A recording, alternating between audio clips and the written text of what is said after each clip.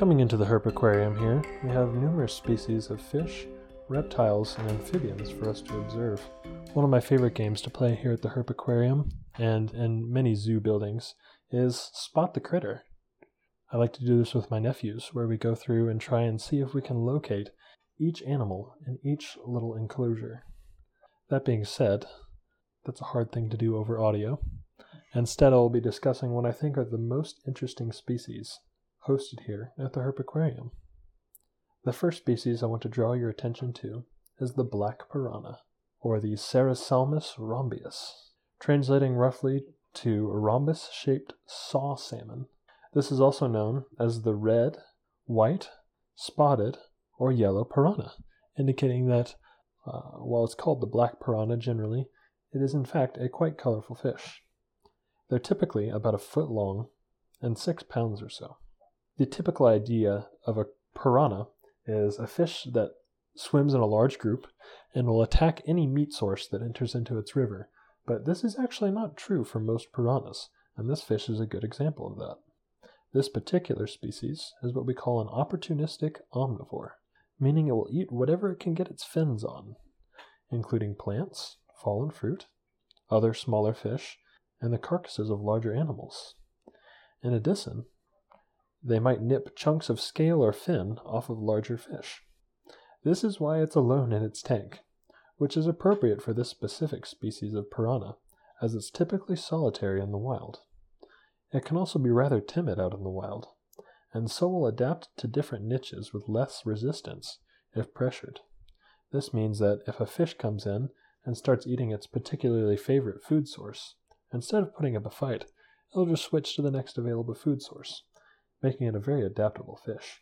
However, despite this, it has a very powerful bite, and some have proposed that this particular species be used in fish-based home security systems. As far as I know, we've stopped using moats to protect our home, but I guess you never know. Maybe a black piranha is what you need to keep your valuables safe. Moving on, we're going to look at the prized American alligator here at the Louisville Zoo. The scientific name of the American alligator is Alligator mississippiensis, meaning Mississippi alligator, which is appropriate as they are quite common throughout the lower half of the Mississippi River. This particular specimen, who's been named King Louis, after, of course, the king who Louisville itself was named for, is an albino alligator. You can tell that he's an albino as opposed to just a white alligator by his red eyes. There is another kind of white alligator that has blue eyes, but is not considered properly albino. Because of their lack of natural camouflage, albino animals often suffer in the wild, so King Louis is definitely better off in the safe hands of his keepers. The American alligator as a species is the largest of the alligators on average, although it is dwarfed by several species of crocodiles. On average, they are around 350 pounds, but have been recorded up to 800 pounds, and are typically between 10 and 12 feet long. Contrary to popular myth, alligators do in fact stop growing, usually after about 20 years. This is good news for the keepers here at the Louisville Zoo, as gators live 10 to 15 more years in captivity. King Louis, if he never stopped growing, would be very large indeed.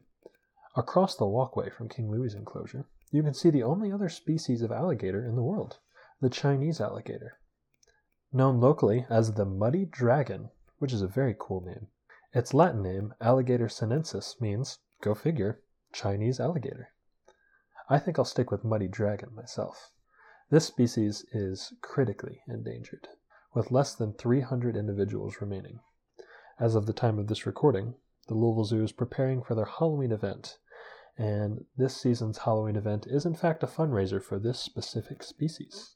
So if you're interested in helping to conserve the Chinese alligator, be sure to visit this year's Boo at the Zoo.